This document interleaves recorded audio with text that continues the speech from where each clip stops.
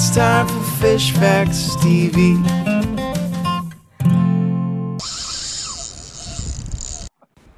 Quick little note, guys. This was actually recorded a week ago. I just have been moving and I've been working so much lately. I haven't been time to do the podcast. I haven't had time to do any fishing. So bear with me. Things are going to hopefully cool down in time for lobster season at the end of the month. So happy 4th of July, and I will hopefully talk to you guys at the end of the month, if not the beginning of July. Catch them up. Welcome to Fishcasting, the fishing podcast. I'm your host, Tanner of Fish Facts TV. Hey, everybody, and I'm Captain Tim. All right, guys, we got a quick one we got to burn through today. I've been burning the midnight oils lately and haven't had enough time to fish or make podcasts as much as I had over the past year, I guess. So, yeah, I guess let's just get into it quick. This will be a shorty. Hopefully next week we'll be able to get you something a little longer. Sounds good to me, Tanner, and I know you're in a rush, so what did you get into this week, my man? So I've been trying to hit the beach in the morning. You know, I've been working 7 days a week, 8 to 10 hours a day. So I really don't have a ton of time. I can't really fish on the weekdays anymore. I can't really fish any day. But I live close enough to the beach where I can sneak out there. You know, I leave here around 5:30, leave the beach around 7:30. I get a good hour and a half. It's productive sometimes. You know, I told you a couple weeks ago, I think maybe last week, I got a pretty good snook.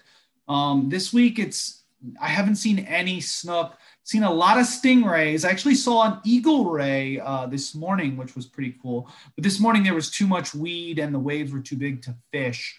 The little success I did have was on Sunday morning.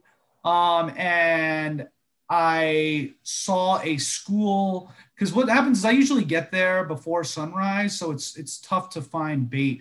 So I just kind of blind cast right where the waves break, because that's where those thread fins usually hang out. And it takes me a little bit, but usually once the sun comes up, I can find the pilchards.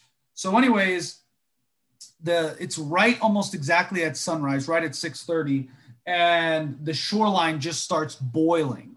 And it's a school of 3 to 4 pound jack crevalles busting pilchards onto the beach. So I'm able to just pick up a pilchard off the beach that jumped onto the sand to escape these jack crevalles.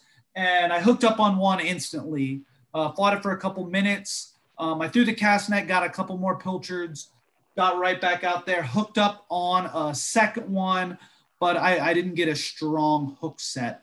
So I missed that second one. Other than that, I got one other bite on a pilchard. I think it was a stingray, but it was in the sand spike. You know what a sand spike is? For those of you who don't know, a sand spike is basically a PVC pipe cut to stick in the sand and basically act as a rod holder. So I had my big rod in the sand spike with a weight and my small rod just freelining live pilchards or live thread fins. And I think that it was a stingray because it didn't hook it right. I mean, obviously it could have been a snook, but it was just a quick doubled over and then, gone. Yeah, that's the problem when you got the rod holder, the sand spike fishing. You don't feel the hook or you don't get a good hook set, and you never know. It's always one of those what could have been. It is, but at least I got the nice jack, made it worth it. And like I said, I don't invest a ton of time doing this, just trying to get out there and doing some fishing. But there's a new little spot by my new house, so hopefully I can throw some lures in that canal and maybe pull out some snapper, some snook. So we'll have to see. But that's like a 5-minute walk from my house. I feel like I'm only going to be working more over the next month and a half or so. So that might be my only option moving forward. Yeah, that canal, is that part of the Miami River system or is it something completely different? It's just a saltwater creek. It's not connected to the Miami River. It goes into Coral Gables. It's a fully, I think it's technically brackish, but it's primarily saltwater. I fished it a couple times when I used to have my little John boat.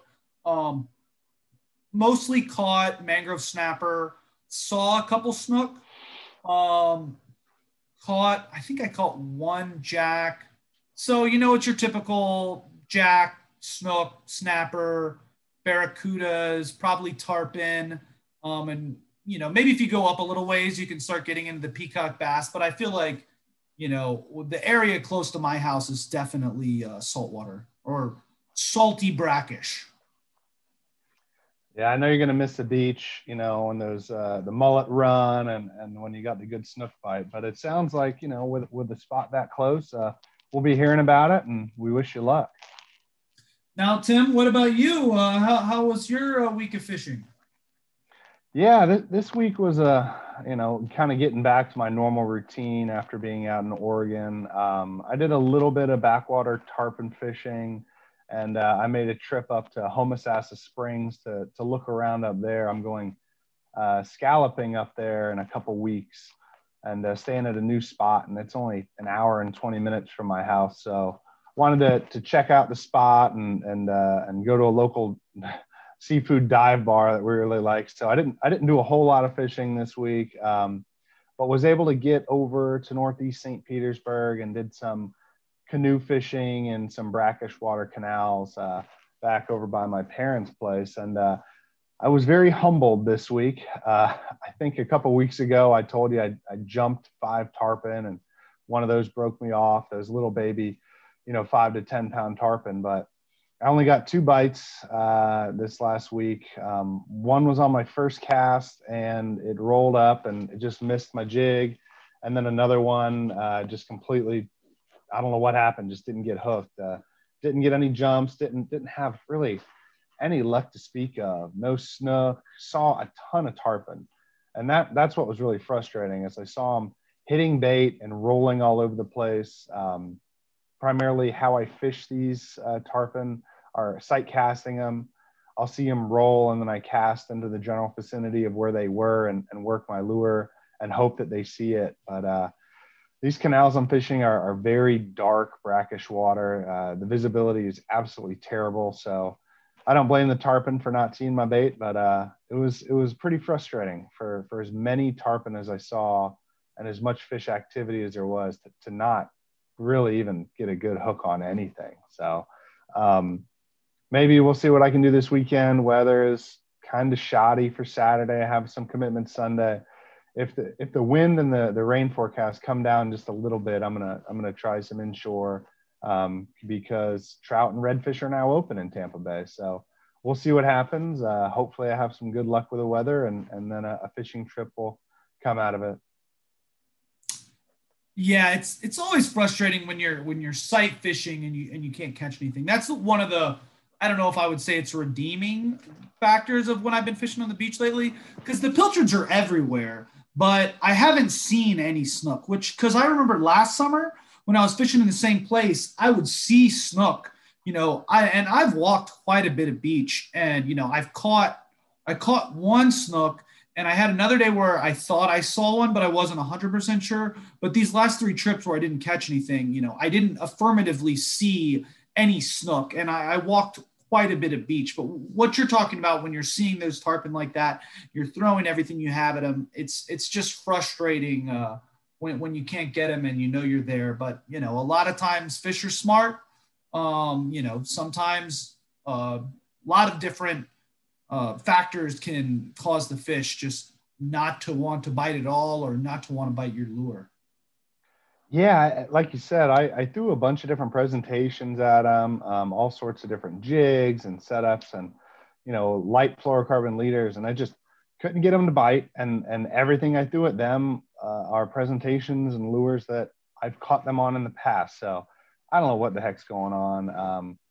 Definitely want to get back over there and try to get one of those little guys. Maybe if the weather's bad this weekend, I can go try that again. But it was pretty frustrating to not even really get a good hook on any of them. So definitely something to be desired there. Wait a second, Tim. Did I ever tell you about my trip? I think it was sometime last week when we finally got our keeper mutton. No, I didn't hear about that one. Now that you reminded me, I know you mentioned that you got one, so let's hear it, man. You're so busy, you forgot about a keeper mutton. Yeah, that really puts it into perspective. I mean, we only fished a few hours in the morning. The yellowtail bite was pretty slow. I think we got two short yellowtails, one keeper yellowtail, two porgies. The bigger porgy was really big. It was probably close to 18 inches. So one of the bigger porgies I've seen. And then we got that beautiful 20-inch mutton. They have to be 19, I believe, maybe 18, maybe 19. I'm not sure. I think it's 18 because we weren't in the park. But, long, I think we had like a 30-foot fluoro leader on there with frozen shrimp. And sure enough, I think we were in 60 feet with a big 12-ounce egg sinker. Wow. I know you've tried a lot of different baits, live baits, big dead baits, but to catch that bad boy on a frozen shrimp, that's pretty remarkable. It is, frozen. But the thing is, so there's two different types of frozen shrimp that they sell at my bait shop. And larger packs are like a flash frozen, and they're some of the best quality frozen shrimp I've ever seen. Some frozen shrimp are just kind of garbage. They fall apart. These, I don't know what they do to freeze them differently, but once they thaw out, they seem fresh dead. It's not your typical nasty frozen shrimp. Yeah, that's nice because, one of the biggest issues with, either keeping bait shrimp and freezing them for another date to go fishing is you're absolutely right. They just turn to mush. You put them on your hook and they just seem to disintegrate. Almost better used as chum to get, the bite going. But that's nice that you're able to find some really good frozen bait, because keeping bait and, having that in your arsenal is very, very handy.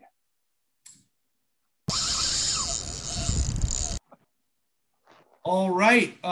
We've been about as long as I wanted to go. Wanted to run through this quick fish of the week, something that most Florida anglers are familiar with: the Atlantic threadfin herring, Apistonema auglinum. I'll just start out a little bit about the threadfin herring. It's your typical silver bait fish. I would say, as far as bait purposes go, from my experience, they're basically interchangeable from a large menhaden or a large pilchard, those 5-inch classes. Obviously, you can catch little ones too, but the majority of threadfin herrings I've used are those larger bait fish. We used to get them in Jacksonville off the tips of the jetties on the sabikis. I'll see them occasionally in Miami mixed in with the other silver bait fish you get with the cast net.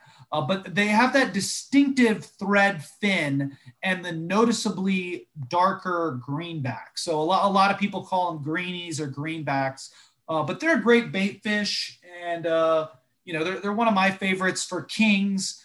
Basically anything you'd use, a white bait, a pilchard, a menhaden, these baits are really good. But instead of running on the surface a lot, the bigger ones are, you really need to target them with sabiki rig. Tim, thoughts? Yeah, they're one of my favorite bait fish. They make excellent cut bait. Really, really good cut bait for snappers, groupers. I'll chum up tarpon with them. It's one of my favorite things when I'm targeting tarpon off the beach to chum with. Sometimes it seems like that's all the fish want are thread fins. You can have the white bait, you can have pinfish, you can have shrimp. But sometimes I've had on grouper bites and snapper bites where they only are eating those thread fins. It's something that I try to keep my freezer stocked full of them. I try to bring them offshore whenever I can. I think I would like them even more if they could stay alive better. Once you get them in the live well, they're just really, really tricky, really hard to keep them alive. Even with, high flow, live well pumps and plenty of aeration, they just do not survive in those live wells. But really, really good bait. I go out once a year, usually off the pier, and I'll try to net up, 40, 50 pounds of them and freeze them for the year. So something that I love for bait. And I got a bunch in my freezer right now, and I'm actually stressing about it since you mentioned it. I only got a couple gallon bags worth left, so I got to get on those bad boys. All right, guys. Well, remember to like and subscribe on YouTube. Give us 5 stars on iTunes. We will hopefully have a longer show for you next week, but I can't make any promises. These next couple months are going to be crazy for me. So hopefully come August, I'll get some quality content, and maybe Tim can carry some more weight in the meantime. Yeah, everybody. Tanner's out here trying to change up his personal life. He's got all sorts of stuff going on, so give us some likes, give us some 5 stars. He's trying to get this done, and let's see what we can do. All right. Thanks, everybody. See you next week.